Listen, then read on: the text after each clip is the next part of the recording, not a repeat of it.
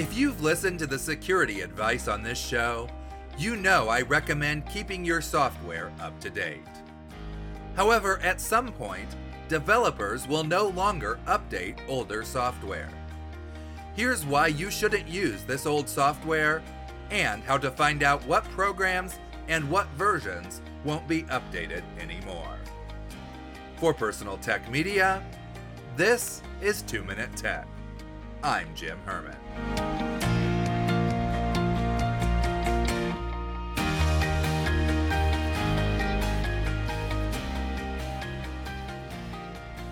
Typically, any software product will have a designated amount of time that it will receive updates, and then a separate time frame beyond that where it will still receive security updates. Once the end of the security updates has passed, it is said to have reached its end-of-life date. While the product you have will still work beyond that date, certain functions may not work with the more modern operating systems. If the product in question is an operating system like Windows, the operating system may not run new programs without crashing or producing unexpected errors. But beyond the compatibility issues, there's a more critical issue with older software.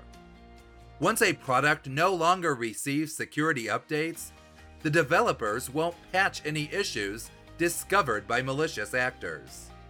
That means if someone finds a security hole in the version of software you're using, that person will be able to exploit that hole forever.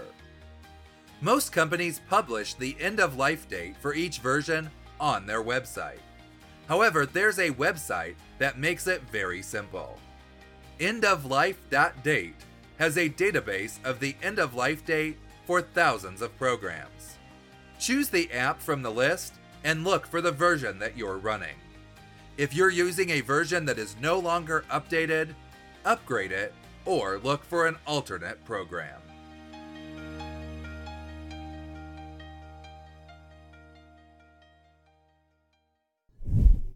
Thanks for listening. If you're enjoying the show, we'd appreciate it if you could give us a 5-star rating in your favorite podcast player. And while you're there, leave us a review and tell us which episode is your favorite.